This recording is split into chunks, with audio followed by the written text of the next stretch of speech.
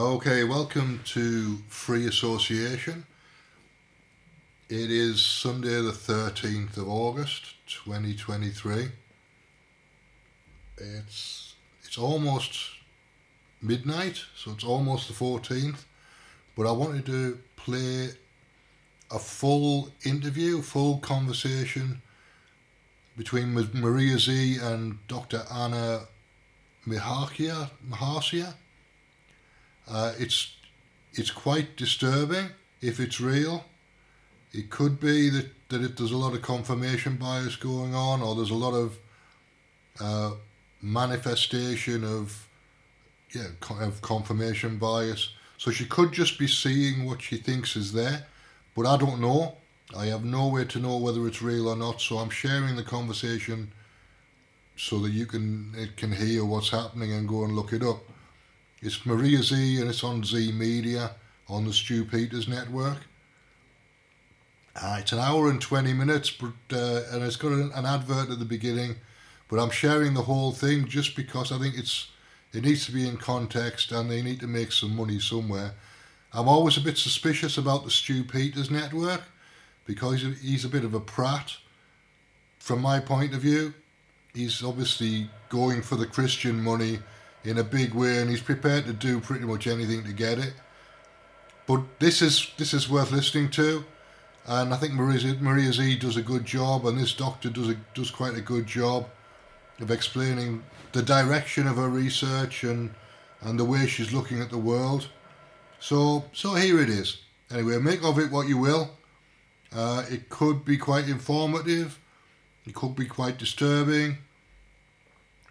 Could be essential listening if you're a diabetic, but make of it what you will.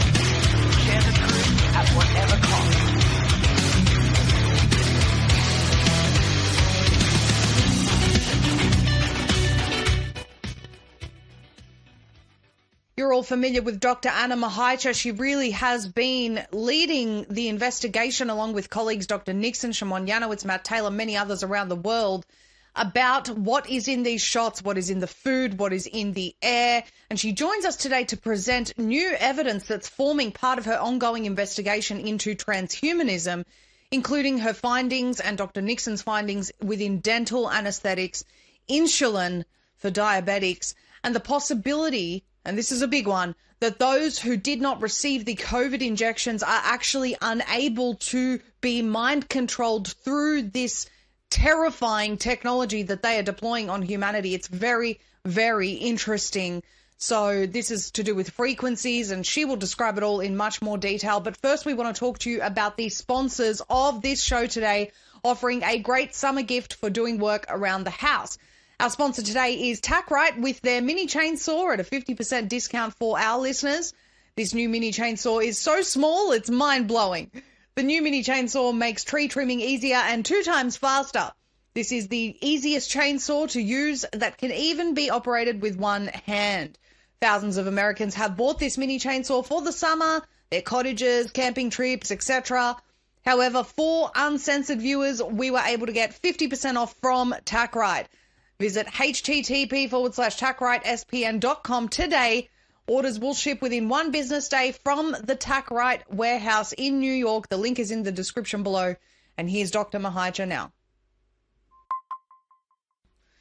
We're joined now by Dr. Anna Mahicha. She has been really on the forefront of exposing the nanotechnology, the hydrogel, the strange things that are being found not only in the COVID injection, but also in food, in dental anesthetics, in, it seems, all products at this point. Dr. Anna, I've been sharing your Substack. The evidence is so damning at this point, but you've also been researching outside of your own findings, connecting the dots, and I suppose this is what today's broadcast is really about, just connecting all of those dots for people. Absolutely, and really understanding, in science, we're supposed to ask question open-minded, and really that's one way that we find answers. You would consider me sort of like this outsider that's just looking into areas that other people don't look at, but you can see what I find, and I just want to share that with people, sort of a Sherlock Holmes kind of a journey. Well, we appreciate that, and I think that connecting the dots is very, very important, because it seems there's just this web, Dr. Anna, of all of these different programs that are involved in this. We're going to be doing a series on Uncensored coming up on Agenda 2045, the transhumanist agenda. And so I think that this is the perfect lead-in. So we'll get into your presentation. Yeah, so in this presentation, I wanted to connect the dots between the rubbery clot, some of the chemical analysis that we've done, and then this whole aspect of mind control and transhumanism. And this is kind of a Sherlock Holmes investigating crimes against humanity. I'm not saying I have all the answers, but I certainly have found some very curious connections. So this is what we are doing. We are playing scientific Sherlock Holmes. And I just want to briefly review with people just the visuals of the beginning that Dr. David Nixon, who invited me to look at the C-19 shots. And this was the first time we ever looked at it. And this particular video has more meaning now than ever, because in going back at it and looking at these blinking lights that I now certainly believe are quantum dots that I've now seen are key in self-assembling, these kind of metallic objects that are swimming around, that's been very, very important to this discovery process. And as we have seen previously, so you can literally see that these things are intelligently involved in creating this object, which we believe is nanotechnology. And Dr. so, Anna, can I just pause you and ask you what's led you to believe that that's quantum dot? So what's interesting is I started to see these things in the human blood, but then also remember I looked at embalmed blood, and what I saw was that there are changing colors from blue to red to yellow. And I actually filmed that in human unvaccinated blood. And so that's when I researched that self-assembling quantum dots are really part of this technology. Karen Kingston discussed it. And there isn't a whole lot natural that changes colors like that in the human body. Right. And then remember these chips that Dr. David Nixon found, these black chips, and then these optical communication cables that we then started in human blood. And I'm going to remind you of this later when we're looking at some very interesting findings from another researcher in 2011 of an actual brain chip that was found. So remember that these are the filaments that we see in the blood. And then what happened was that my journey took a whole different Sherlock Holmes type of a turn when I connected with Clifford Carnicom. And I had previously discussed these findings of, electrically using a low-level electrical current on unvaccinated blood and changing it into this filamental structure.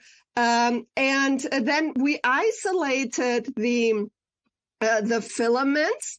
And then we did an analysis that's literally like a fingerprint. Imagine you're on a crime scene and you're endeavoring to see, who has done it. And so we analyzed the genesis of these filaments and did this near-infrared spectroscopy and found this table. And this is, if you think about like a DNA analysis, this is kind of like a chemical DNA light fingerprint. And I want to keep it simple for people, but what's really important is this fingerprint will give us some answers later on other studies that have proven that there was clearly nanotechnology involved and found in people that had a brain tumor removed. And I want you just to look at a couple groups. This is polyamide. So these are all part of hydrogel, alkenes and polyenes, and I'll explain those a little bit. Again, you see there's lots of amide proteins here. You can see things like silicone, and everyone knows that silicone is used for technology, for example. Alcohols, those are also part of hydrogel construction, and sulfur. So we're going to get back to this, but let's imagine these numbers are a fingerprint that we now have and we can use to, do some further Sherlock Holmes work. So just to remind people, polymeric alcohols are part of plastics and hydrogels. And remember, I found this rubber-like materials in the clot. And polyamides are also polymers, and they're used to create hydrogels. And hydrogels, remember, that was this self-assembling programmable matter that we saw as filamental structures grow in the blood, and it creates these blood clots. And we've actually proven that, and I'll share some of those results. But hydrogels are part of smart materials and soft robotics and tissue engineering. So that kind of goes into this broader transhumanist agenda and synthetic biology of why we need to learn about this. And I'm literally endeavoring to translate complicated science in a digestible way, because every human being should know about what are the basic components of this technology that's trying to make us into cyborgs. So here you can see that these alkenes and polyenes, which we also found as a signature, is actually this stuff called polyethylene glycol. That's part of Pfizer's lipid nanoparticle structures. And you can see that pegylated hydrogels are used for all kinds of modalities, including, releasing medications. And when I later show you what I found in insulin, all of this will make some sense, because these are also carriers to deliver, for example, medication, but the stuff can then continue to self-assemble. And then, by the way, this butanol, which also has been found in these filaments that were sprayed via geoengineering, is also a polyene and alkene. So we have an idea about the fingerprint here, and we have an idea about what these things are doing in our story of cyborg transformation. So now we are looking for a fingerprint match in the human blood, because we wanted to know, okay, so now we know that this thing exists, and it appears that the filaments have these specific signatures. Can we find this in human blood? And then we did this particular study. And remember, we found it in vaccinated and unvaccinated blood. There was a match. And it was the same chemicals, the alkenes, the polyenes, and the polyamides. So also remember, with this associated is a decrease in electricity in the human blood, a pretty substantial, up to 47%. So now we want to tie into this sort of background review a new test that we did that and really understand potentially where does mind control come in, and this whole idea about creating automatons and making the soul and the spirit as a thing of the past, and how can the blood findings help us maybe with this.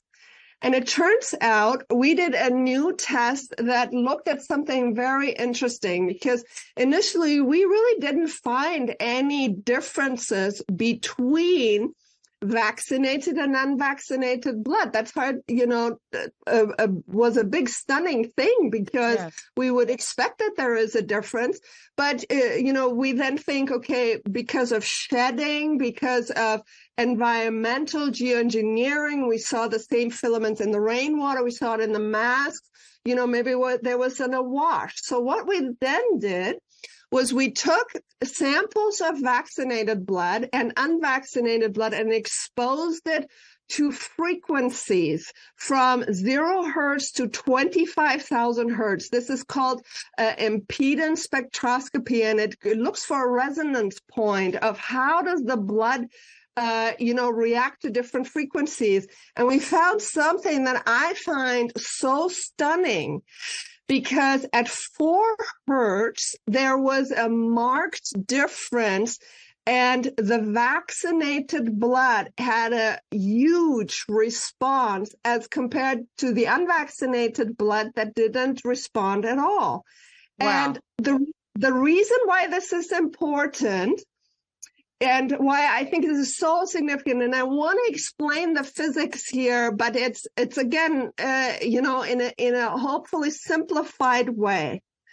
So our Earth has a resonant frequency. It's called the Schumann resonance. It's at 7.83 hertz. And because of the size of our planet, there really isn't anything natural that's vibrating below that.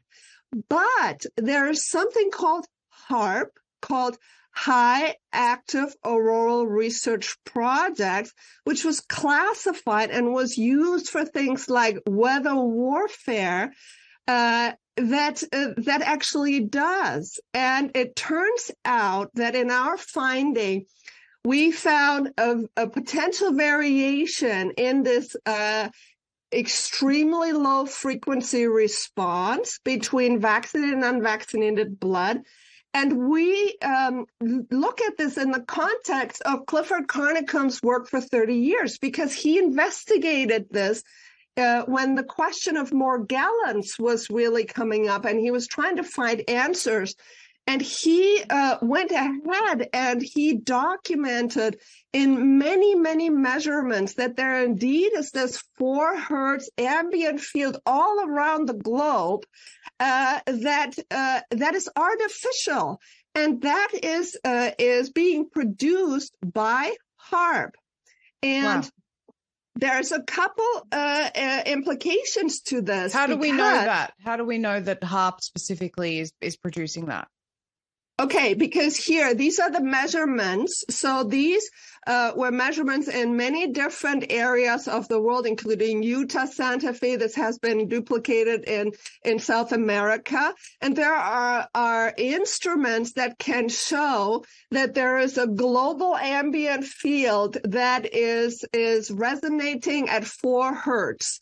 And that is giving us a very specific, here you see this in Utah, something that should not be there. And this is clearly artificial, because nothing can resonate natural slower than the Earth, because nothing is bigger than that.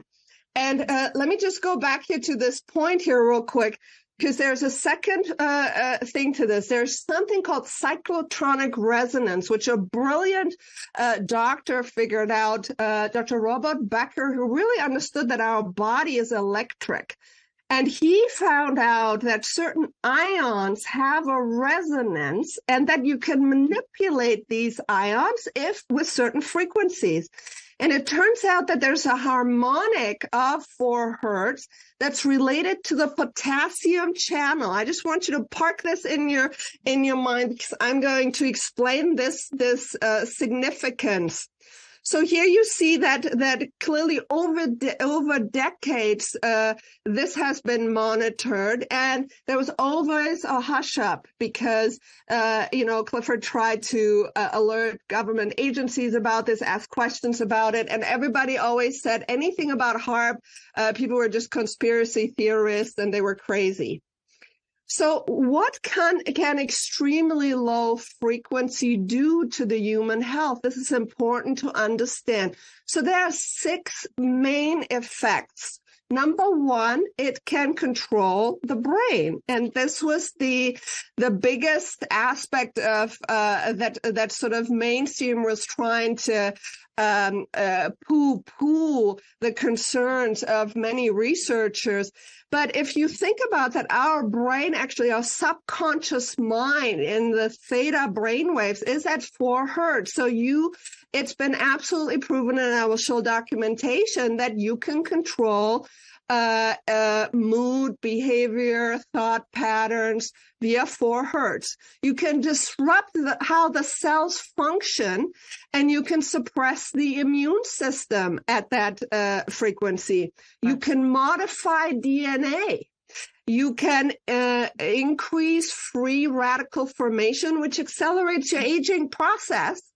And so these are very, very important to the metabolism of the human body. Plus, then we have this thing with potassium. So if you think about potassium, how important that is, what does potassium do? Well, if you have a problem with too much or too low of potassium, you can get heart arrhythmias and you can get sudden cardiac death. You can get weakness, you can feel lightheaded, you get muscle cramping, paralysis. So potassium is a pretty important thing. So we thought that this was a pretty significant finding that warrants further investigation. So this on top of the tech that's in. So this can cause this without the tech. That's right. So there's something. What we found is that the blood of the vaccinated has a specific sensitivity to be manipulating via this extremely low frequency. Wow. And we always thought, remember everybody was talking about 5G and that's going to manipulate people. And we've done studies and experiments with 5G. And like I personally have done it with the blood in terms of seeing whether or not the clotting is enhanced, and it's not. And we've done this in vaccinated and unvaccinated blood.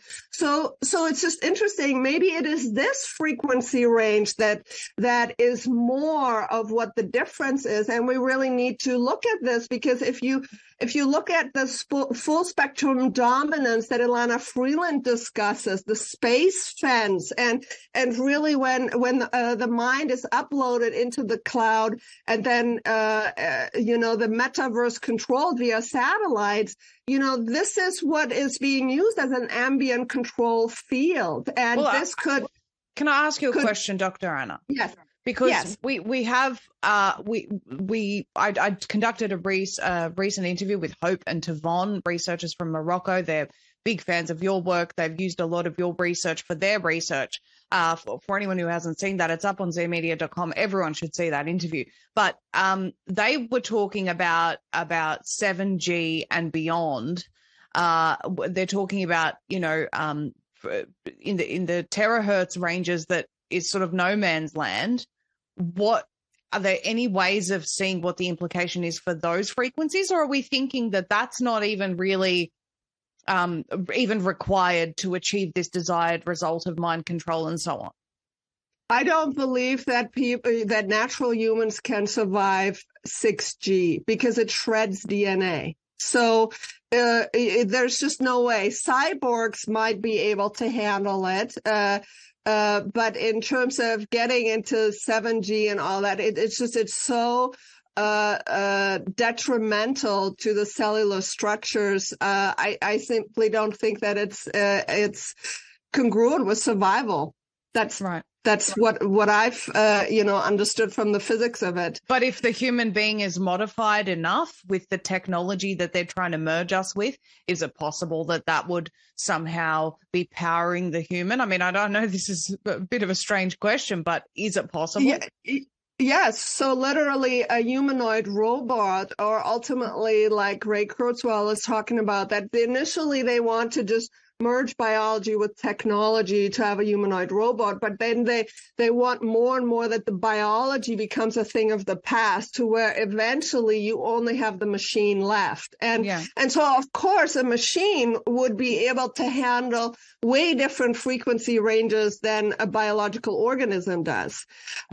So in terms of this delta brainwaves, our brain operates in the subconscious realm in deep deep sleep, up to 4 hertz, and then 4 to 7 hertz is more your dream phase, and then you get into theta and alpha states. So you can see that the subconscious mind really can be substantially programmed at that frequency. And there are studies that, for example, look at anxiety behaviors, memory retention, that there's all kinds of cognitive behavior that can be affected through these electronic weapon systems. Really, you can see that electromagnetic field of this extremely low frequency can DNA strand breaks and cause things like childhood leukemia and other cancers. So, and again, this was, the physical control of the mind has been studied by the military for a long time. And Dr. Nick Begich discussed that HAARP will produce 50 times more the energy needed to override normal brain function. And he obviously published Angels Don't Play This HAARP and has been warning about this technology for a long time. What I want to discuss now is a little bit more the research about what the military thinks about this, and DARPA, because really we need to ask this question. So in 1998, Timothy L. Thomas wrote this, says the mind has no firewall for the U.S. Army War College. And what he was discussing that the human body is much like a computer that contains a lot of data processors. And there's the chemical electrical activity of the brain, heart, and peripheral nervous system. And look, he says that these data processes of the human body may be manipulated or debilitated. There's a new arsenal of weapons that can introduce subliminal messages. So this would be in the extremely low frequency hertz range, to incapacitate people, to aim to control or alter the psyche, attack various sensory and data processing systems of the human organism. The goal is to confuse or destroy the signals that normally keep the body in equilibrium. And so this is looking at energy-based weapons, psychotronic weapons, and other developments designed to alter the ability of the human body to process stimuli. So you understand that HAARP could be considered a psychotronic energy-based weapon, okay? So we all know about Dr. James Giordano, who discussed weaponizing brain science, and he discussed that that certainly he was working on creating the human-machine networks for optimizing operational performance, and he did a lot of research about this, and also discussed how to manipulate and control people's mind for warfare purposes, and do so in very insidious ways. So this is well known by now to a lot of people. And here I wanted to just say this was a June 1973 article that looks at psychophysiological effects of extremely low frequency. And in 1973, they knew that you can change the neuroenergetic functioning, protein lipid activity. You can change reaction time, the timing of behavior, oxygen uptake. You can modify hormones. You can change cardiovascular function, and you can make the blood clot. Wow. Hey, so this was known in 1973. So as we are playing Sherlock Holmes here, so I'm painting a picture. You understand that I'm trying to understand, who are the players and how can this be related? And I'm just sharing this with the audience. So what is the common thread? I just want to say here, Dr. Anna, that everything you're sharing right now, the effects that the injected specifically, because when we did our interview and you shared your research about the blood of the injected looking the same as the uninjected, similar stuff being found, I thought, how come the injected are dying and the uninjected are not? The uninjected are not getting myocarditis. It's the injected that are getting it. And we know that shedding's real, and yet we are still okay. And then I sort of hypothesized that this may be the consent aspect on a spiritual level. You consented to this, therefore you were subject to the effects of it, whereas the people that are unwillingly being hit with this bioweapon are they never consented. So it's like, no, you can't touch me. I kind of, that's how I made sense of it in my mind. But what we're talking about here is potentially even the whole mRNA narrative, as Karen's been talking about, is complete nonsense in terms of the weapon systems are far more advanced than just mRNA. This is something external as well that is affecting the injected people. Am I right in my train of thought here? So potentially, remember, we're still playing Sherlock Holmes, and Yeah. I just want to, again, paint a picture. I cannot say this is absolutely it, but when I saw that difference on ELF, that piqued my interest, and this is why I did this deep dive of, okay, explain to me how this all could be related. And so what is the common thread? Check out this word DARPA. So DARPA actually was one of the funding agencies for the High Frequency Active Auroral Research Project, including with the U.S. Air Force and U.S. Navy. What's also interesting about DARPA was they provided $25 million in financial support to Moderna in 2013 to pursue the mRNA antibody drugs and vaccines. So DARPA also is involved in the BRAIN Initiative. And what is one of their absolute main things that they want to do? It's the brain neural engineering system design and the interface between machines and the brain. And then look at this. DARPA invests in nanoparticles that permeate the brain to control neural signals. So this paper was updated in 2021. So I went a little bit deeper and I said, okay, what are other connections? So remember, DARPA hired Pfizer to perform groundbreaking vaccine research in 2013. And they gave them $7.7 million to rewrite the rules of how vaccines are created and diseases are created. And then it turns out that they also funded Moderna, but two other pharmaceutical companies, which is Pfizer and CureVac.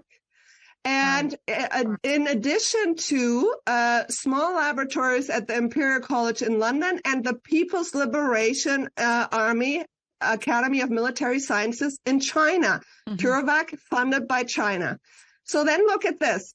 Here is 2014, CureVac and Sanofi Pasteur were supposed to develop an mRNA prophylactic vaccine. They got, in 2011, $33 million from DARPA, and they had a partner here called About InCell Art. And what did InCell specialize in? Nanotechnology and lipids and polymers. Wow. You know what I'm researching are polymers for hydrogel. So way back when, DARPA had already brought together these companies that were specializing in vaccine delivery as well as brain technology. You have the HAARP connection, you have nanotechnology, and so here in this paper, when it discusses that the DARPA is funding nanoparticles that permeate the brain to read neural signals, it really discusses that that someday, which we know that by the time it kind of gets out in the mainstream media, they've already done it in secret government projects.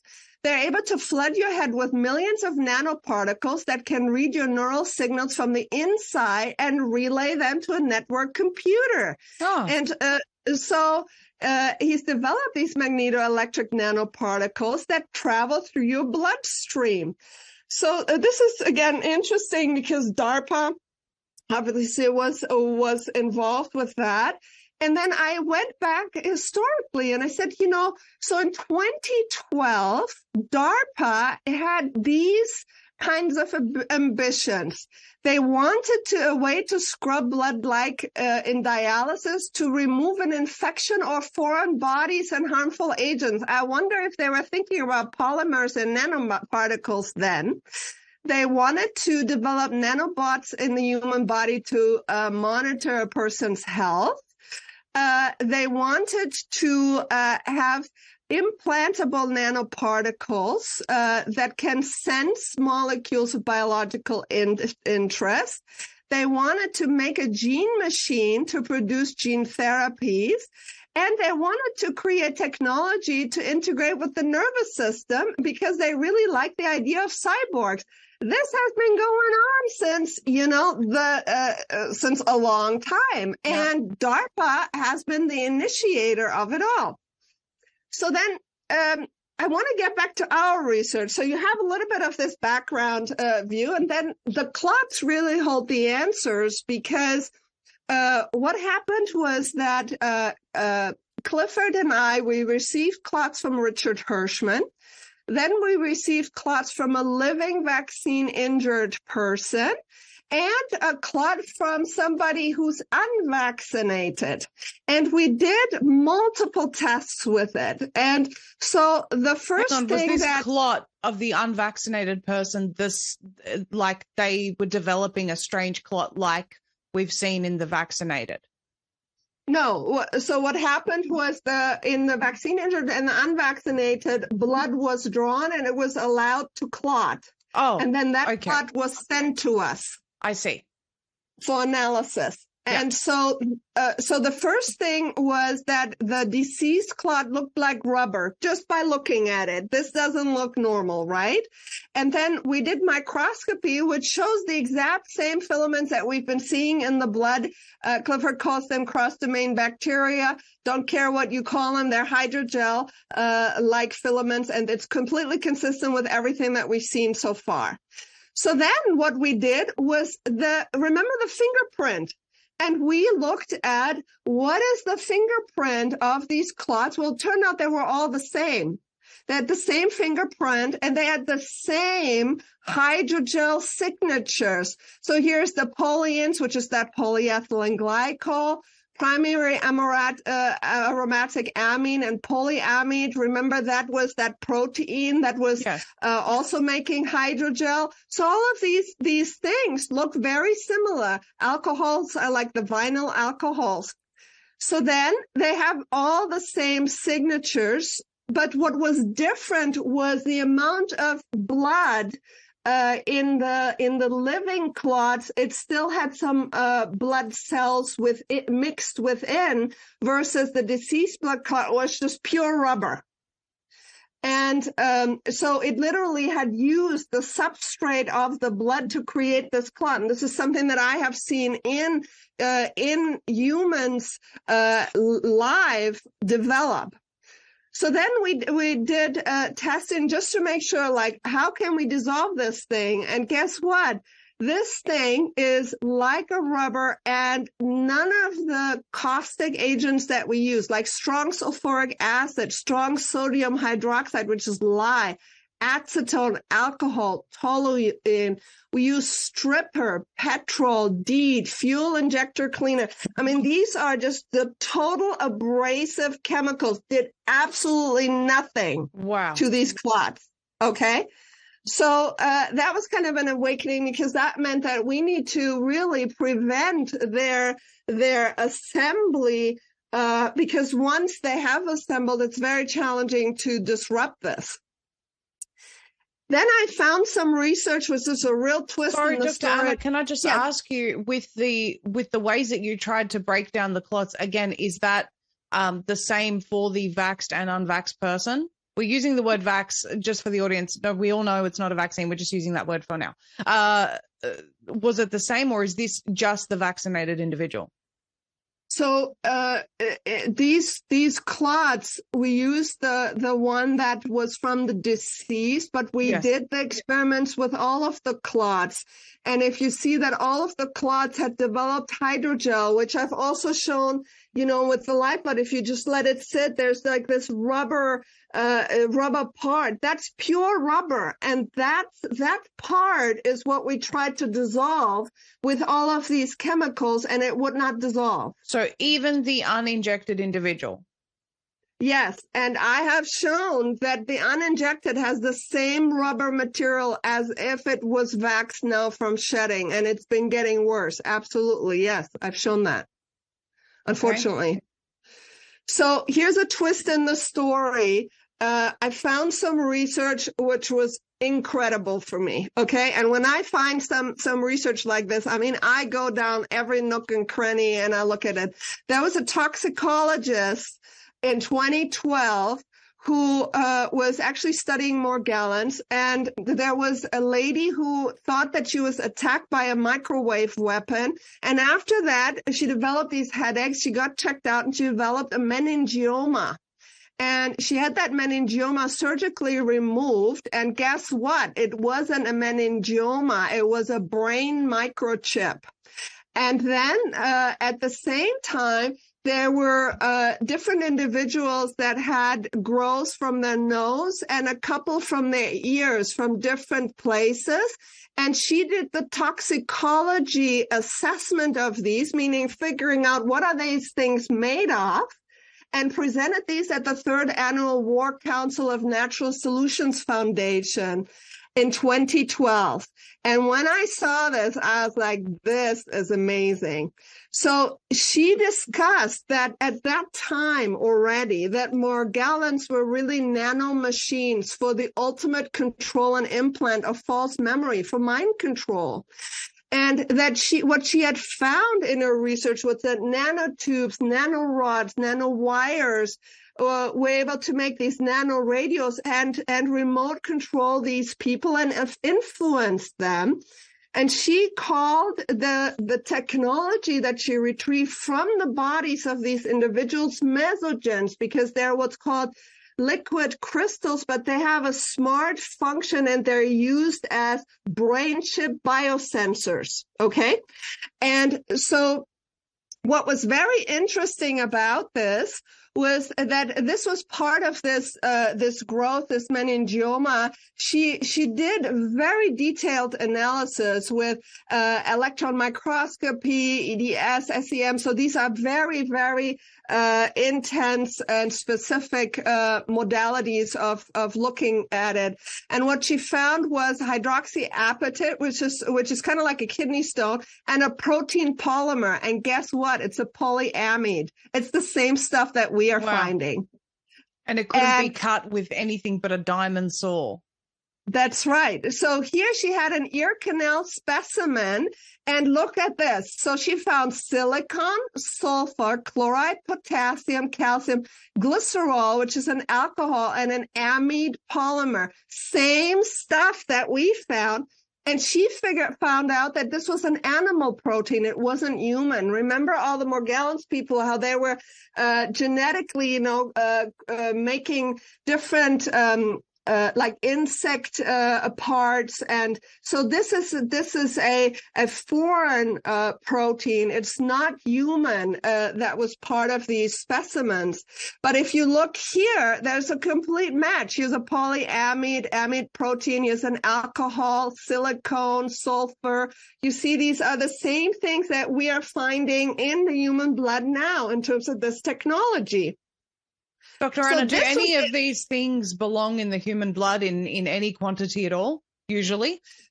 So a polyethylene glycol, clearly not, because that's inorganic. Polyamides can be in the human blood, but the way that it's used as a polymer, that's not natural. But if you see right here what we find, remember these things? You see these little squares? Yes. She chemically analyzed them, and there are actually graphite. So this is your graphene oxide, and they also had Raman spectroscopy, and this called this glycerine, which is a sister to glycerol, which will show up in insulin in a little bit. We're Sherlock Holmesing here, so just bear with me. But remember this? Doesn't that look just like? All right, so it's graphite, which is a derivative of graphene, and it does not belong in the human body. And so the other component was consistent with glycerine and this marvinol. So I will explain this, because glycerine and glycerol are chemically related, and this is what I found in the insulin. So what she figured out was these biomaterials are DNA tags and sensors that are using polyamides. Remember, that's what we're finding everywhere, polyamides. Yes. And so this stuff is also related to nickel, and nickel was found at high levels within patients' blood. This is also what I find in people's blood. And then this information was sponsored by the Department of Defense, because these brain research, biosensory research, was granted by U.S. NanoCorp, University of Connecticut, Lifeboat Foundation, Dr. David Reisner at Rice University. And under military application, there have been projects that deal with the specific task of textiles, biosensors, lab on a chip. And this was the U.S. Army, U.S. Air Force in the 1990s by the Naval Air Warfare Center in China Lake. Very interesting. So what does that have to do with people? And now we go to what I find in the blood, because, again, I'm looking for patterns. How can I piece this picture together that makes sense? And so what we did was we have the fingerprint of the deceased clot. Yes. This is a living person, and they had a blood clot on their leg, superficial. And we took a near-infrared spectroscopy fingerprint of the area of the clot and the surrounding skin, and just kind of did a subtraction and said, okay, what is the signature fingerprint of this clot, and how does it relate to the dead clots, the deceased clots? And guess what? We found a match in the polyamide region. So both clots, the deceased clot and the living unvaxxed clot, have a huge chemical peak in this polyamide protein. Interesting. So what does it look like in the blood? And here I want to just kind of update you on what I'm seeing now in the blood, which has really, really accelerated and very concerning. Remember, I'm looking at unvaccinated blood. So what I started seeing was this mesh. I had found that these spheres are actually construction sites. They're full of this quantum dot metal-like technology.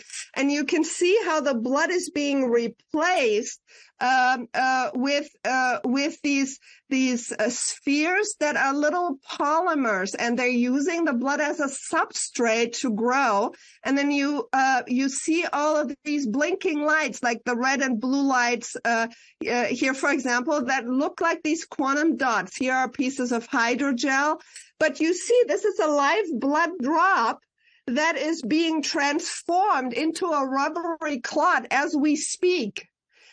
And so here you can see what I call quantum dots. And the reason why I again call them is because these are blinking lights. None of this is supposed to be in unvaccinated blood. And you can see how this technology is changing the blood and it's transforming it into a clot. You can see this stuff is not supposed to be in a human. I don't care, what you think, and nothing's supposed to blink in the body. And literally you see how the blood is in severe, what's called oxidative stress. It's not moving, and it's being literally transformed via frequency with this technology. And we know that these quantum dots are used as biosensors. So look at this. Blue lights aren't supposed to be in a human body. Absolutely not. And these are not bacteria. This is technology, and it's communicating via optical communication signal to coordinate the growth of this clot that I'm literally filming here. So you can see that there's a polymer network that's being created between these quantum dots. The cells are in the center of it, and they're being used as a substrate to create this rubbery mesh. And so let me show you what this looks like. If I just let this sit for a little bit, you see that the blood is dead now. And literally is this the same sample? This is the same sample 20 minutes later. Right. And so all of these blinking lights, they use the blood. The blood now looks dead to me, and it shouldn't be this fast dead, because literally the red blood cells are no longer functional. So if you see here, it's now a network of polymers. Here's hydrogel in between. Here's a white blood cell, but it's been used up. So this is what we see on microscopy in these clots of unvaxxed as well as the deceased, where the blood has been just completely transformed. Is this happening quicker now than you noticed it before, Dr. Anna? I've never noticed this before. This is completely new. I've never seen this before a month ago, never, ever. And now I'm seeing this on people. I don't know if they've turned up the frequency, or this is brand new stuff. Never seen it. So to clarify, it's not that you haven't done this type of test before. It's that the method, what's happening is changing. What's happening is changing at a rapidity that is so fast. Before, the blood would just stay, but it wouldn't just be destroyed in like 20, 30 minutes like this. Absolutely not. And then look at this. This is somebody's blood, unvaccinated, who lives with a vaccinated person. And literally, I put the drop on the slide, and this is what I see, a sheet of hydrogel. This, the blood has been replaced, literally. And so anybody who's saying, my slides are dirty or the microscopy cover is dirty, I mean, that's nonsense. I clean all of my stuff. This is clean slide. This is blood that was just put. And what you can see here is this polymer network that is literally replaced the blood everywhere. This is and in the literature, it's called polynitrile nanomesh, that is using the blood as a substrate, and it's creating rubber. and I am filming how it's literally being built. But I was observing this immediately after I put the drop of blood on the slide, and I'm seeing more and more of this. So this is a live creation of these rubbery clots in the body that has already occurred. Can people survive with these rubbery clots inside them, Dr. Anna? So certainly, the people that I see are still alive, but I now have people, for example, who have had triple bypass, then a stroke, and then, on full blood thinners, like all of the big blood thinners that the regular medical system is using, and they're still continue to stroke, and they continue to have blood clots. And so you see here, this is a big quantum dot, and it's just assembling. So I think that clearly there is part of this where we are literally observing this in the human blood now, and I think it's very concerning. Remember when I came on your show and I actually did the microscopy of the vaccinated clots, and it was like this sheet of just whitish stuff, and then you see a few cells in it. Now I know what that is because I observed it literally in live blood analysis, how it's forming the clot. It's that the hydrogel is replacing and using our own cells as substrate to create the synthetic meshwork and literally transforming people from the inside into cyborgs. Well, and this is consistent with someone like Celeste Solum, for example, who says that the complete goal is to replace all biological life with synthetic life. That it's not life, with synthetic biology. That is the goal. I absolutely, I see this, and it's in the military documents. This was their plan. And what my concern is that it certainly is accelerating, because like I said, what I'm seeing is evolving, and I'm not crazy. I'm not making this up. This is why I take videos, so that people who, doubt what I'm doing, it's like, you take a look and tell me. But what I want to show you now, what is so interesting was, my mind was blown when I started looking at insulin. And it turns out that, remember Sanofi, which I told you earlier, they in 2011 with Pfizer were told to create vaccines. And Sanofi is the producer of Lantus insulin. And so Lantus contains 3 ingredients outside of the insulin, which is this M-crizol, which is a toxic substance that's made from coal that literally is a hazard to health. It causes gangrene and brain edema and all kinds of things. But then here's glycerol. Remember the brain chip lady who was talking about glycerin and this other chemical that's actually glycerol? So glycerol is used for soft robotics, and it's used to create, again, microchips. And what is polysorbate? Is 20 molecules of polyethylene glycol, the same stuff.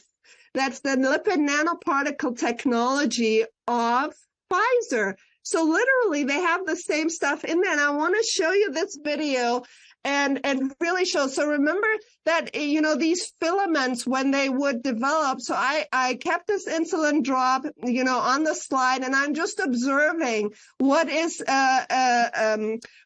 forming. And so I'm looking around with the microscope, and I see this thing. You see this thing move right here. I'm like, what is that? You see how there's something moving? And I am looking here that, there's a bunch of blue dots here, blinking lights. This is just Lantus insulin. And I'm watching that the same technology is being formed, and it's starting to create these hydrogel filaments.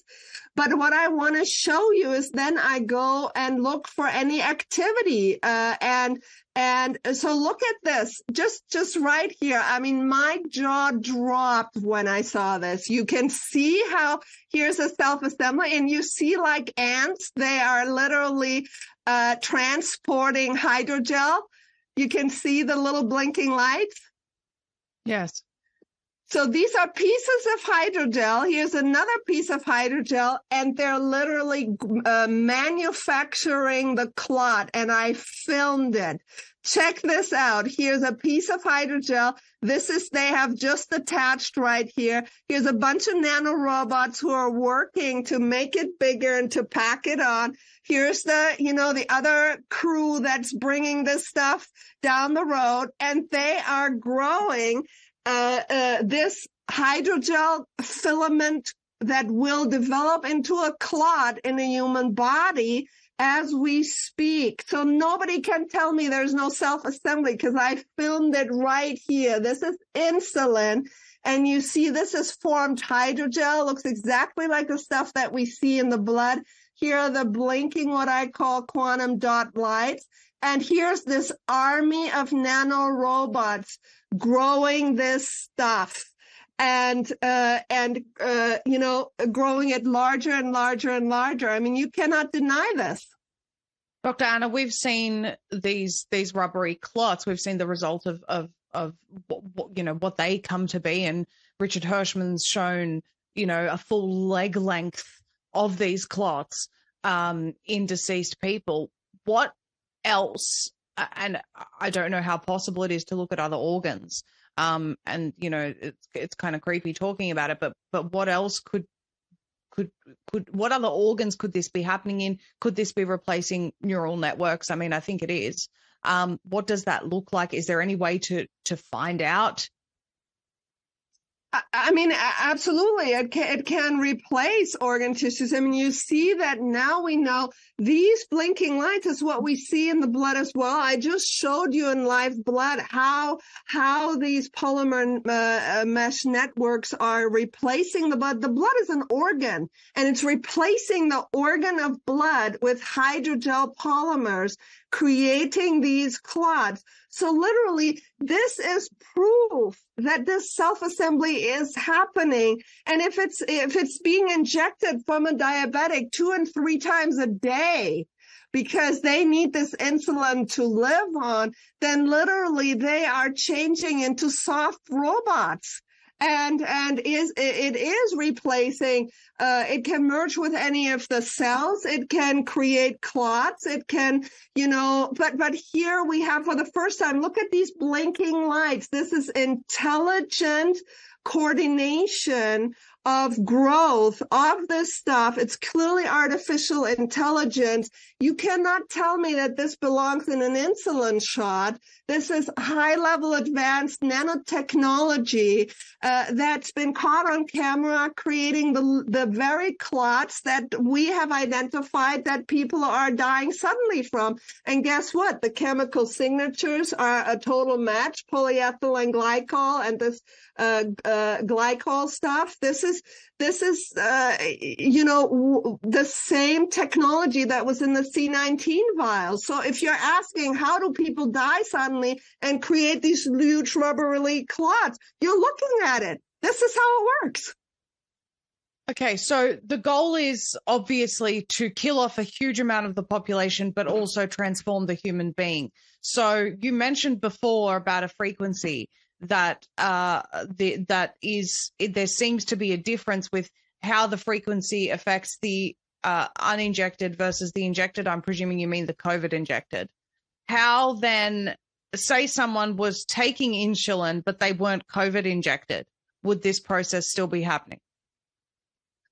Something is happening for sure. And now, that Dr. David Nixon and I mean, he looked at dental anesthetics. I confirmed his findings.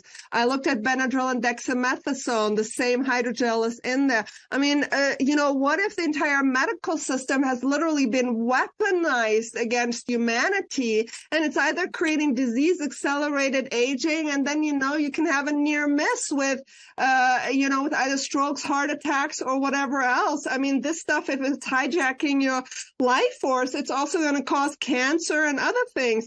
It doesn't belong in medications. This is criminal. This is not all right, it shouldn't be in a medication. Absolutely not. It's just the same as the nanotechnology should have never been in the C19 shot. And what people need to wake up to is that our medications are not safe, and literally they're contributing to depopulation everywhere. This is unreal. Look at what I found here. Yes, I mean, it's absolutely astounding, Dr. Anna, and I am what I'm trying to do here is, because I'm holding on to this sort of consent thing. I didn't consent to going out and breathing the geoengineering. I didn't consent to this being put in my food. And that frequency issue that you mentioned at the start really stuck with me, where there is a difference when we're talking about HAARP as a weapon system between the injected and uninjected. I wonder, what does that mean in light of this? I don't know, but I have a colleague, Dr. Joe Sansoni, with whom I'm on the board of directors for the National American Renaissance Movement, and he's a type 1 diabetic, and he just had a triple bypass, and he's wondering, did this cause this? I mean, he feels like he's being absolutely held hostage, and I'm not telling anybody to stop their insulin, but we need to clean up the insulin supply, the medication supply. We need to make this safe. What about dental anesthetics? If you are going in to get, tooth pulled, you're being injected with nanotechnology. I mean, we need to clean this up. And there needs to be an outrage really raised of all people against these big pharma companies that are doing this to people. And this is not all right. And we have to say no to this.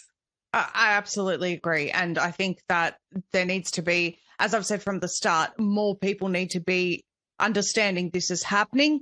They need to accept it until they realize this is real. And we have doctors joining in to say this is real, this is happening. More and more of humanity is going to be poisoned, potentially killed. It's not just the COVID injections. Perhaps they were one of the biggest distractions to the fact that this is happening in more than just the COVID shots. No one's talking about the dangers of dental anesthetics, but you and Dr. Nixon and, your team. I mean, no one is talking about that. We're all talking about the danger of the COVID injections. What about the fact that this is in dental anesthetics? What about the fact that they found it in insulin? What if that's not safe for people to take anymore? People depend on that to survive. I mean, it's high time we face the music and more doctors talk about this. Dr. Anna, I don't know what more to say.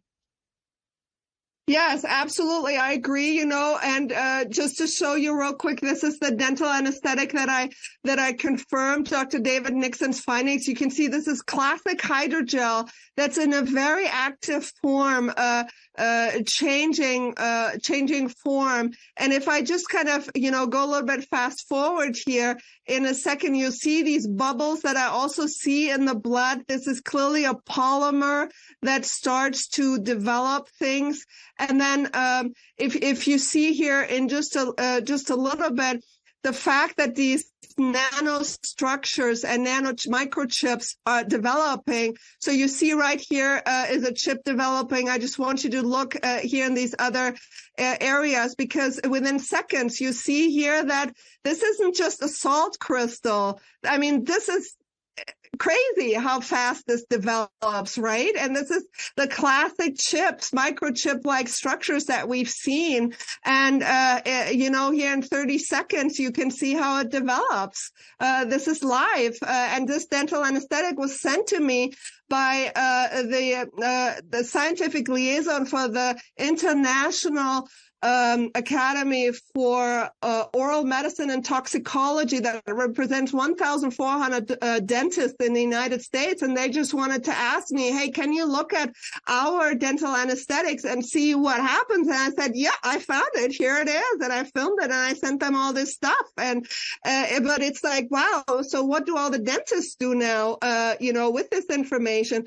So we need more Sherlock Holmes. And today I wanted to make it kind of lighthearted, but you can see boy, there's a lot to contemplate. And I am not saying that everything is as it is as I see it, but it sure brings up a lot of questions. And part of being a scientific investigator is to be able to ask these questions and to not just cannot see things. We cannot talk about it.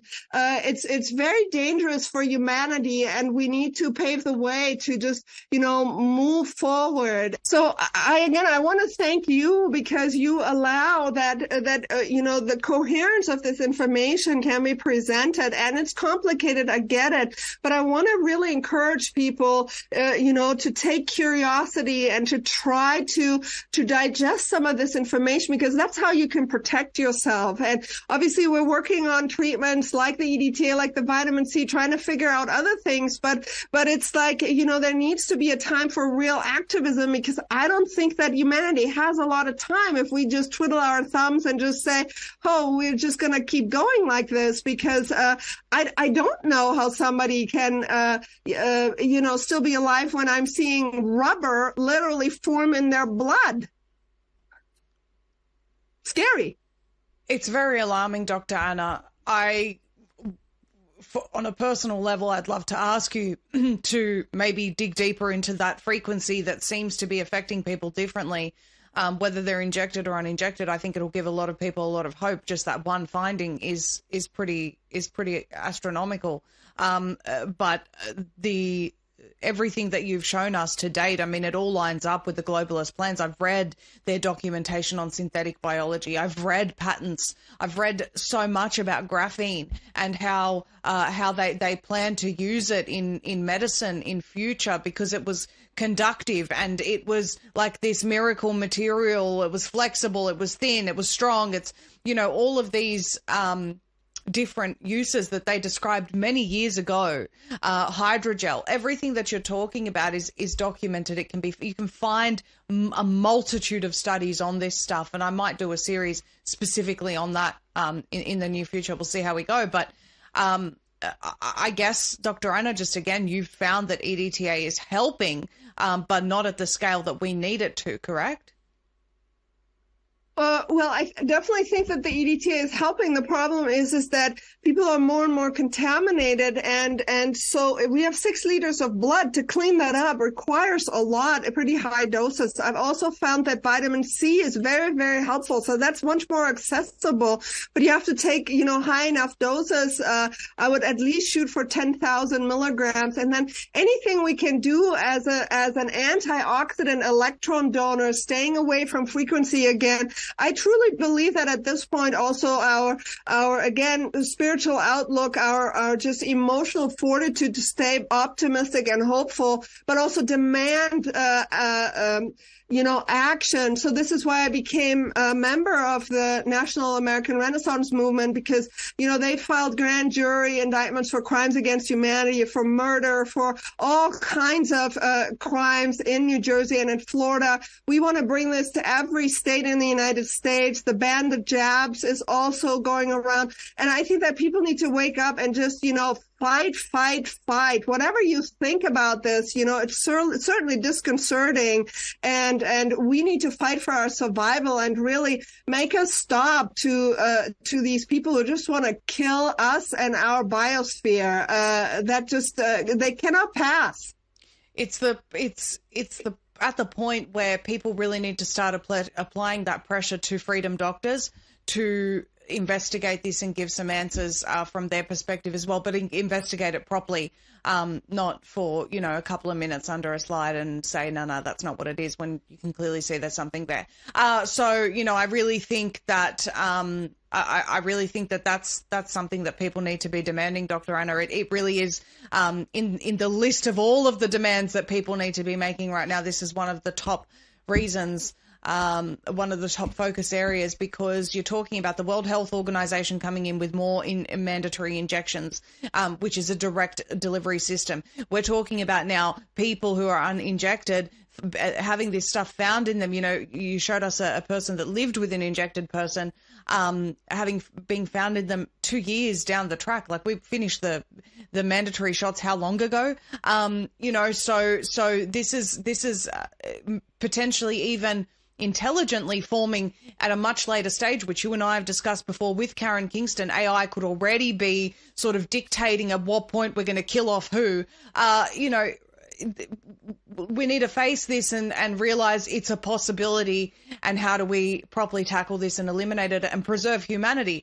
Your Substack, Anna, substack.com, Anna Mahaicha, MD, PhD, is where people can go for further information. Your closing words, Dr. Anna. It needs to not just be the Freedom Doctor. They have done enough. It needs to be absolutely everyone, every doctor, every scientist, you know, every grassroots, everybody needs to become active and do this. And together we can win this war, but we have to fight. We have to fight now. Yeah, just bringing up your Substack on the screen for the viewers. For anyone who isn't subscribed, please do so. Dr. Anna does tremendous work. She is just relentless. She's absolutely relentless in her research and in her service to humanity. So we thank you so much for your time, Dr. Anna. Thank you for this presentation, and I'm sure we'll be speaking to you again soon. Thank you so much, Maria. Please share this information. Share it everywhere and demand the attention of people to watch this, listen to it, understand it, explore it. As Dr. Anna said, it's not just the doctors, it's everyone. Everyone needs to be screaming that we need answers. We need more people on this, investigating this. Dr. Anna's only one person. Dr. Nixon's only one person. Shimon Yano is, they are only a small group of people that have dedicated literally their lives to investigating this. I cannot believe that we do not have more people on this topic. It's mind-blowing. As I said during this broadcast, I will be doing a series on transhumanism and Agenda 2045. That is coming up next week on Uncensored, so please tune in for that.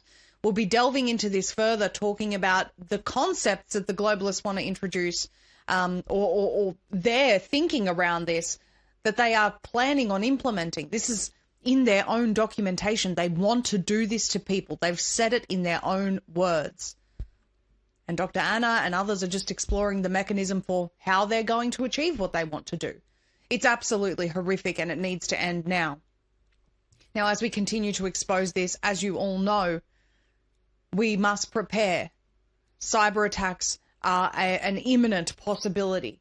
The economic collapse is an imminent possibility. The BRICS summit is happening this month. You've got CNN talking about how domestic terrorists are going to launch attacks on the power grid, critical infrastructure, hospitals being hacked. Just so happens to be the week that Senator Paul issued the letter for Fauci's criminal charges, essentially. There is a lot happening, and as we make headway, they could launch at any time the massive cyber attack. So please, please go to Heaven's Harvest today. Prepare you and your family for any possible situation. You get 5% off using promo code Z with 3 E's. And these guys are amazing people, great supporters of this network, of this broadcast.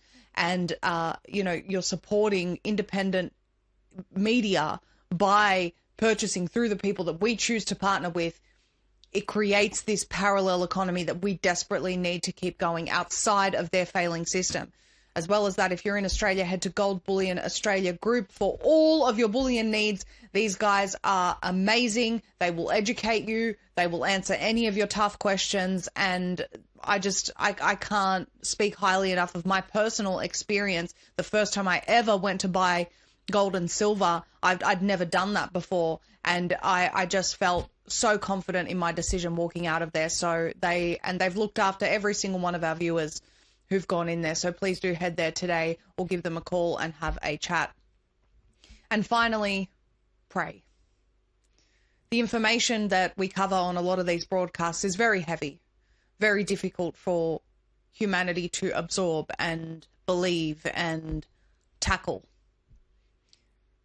When you have such a large task ahead of you with all of the varying aspects of this agenda, it can seem overwhelming. But our strength is not from ourselves, it comes from God. And so I really just encourage people the darker it gets, the more we need to reach out to Jesus. He is the way, the truth, the life, the light. And there really is no other sure solution. You know, I can offer you emergency survival food. I can offer you satellite communications. I can offer you gold. You know, these are things that I've implemented in my personal life to prepare on this earth, but the preparation that humanity needs far exceeds this earth. And I know that there are people that aren't Christians that watch this broadcast. I'm telling you because I love you. Jesus is the way, the truth, and the life. Please share this information everywhere. Get doctors to listen to it. Get regular people to listen to it. Get them to consider what Dr. Anna is presenting here.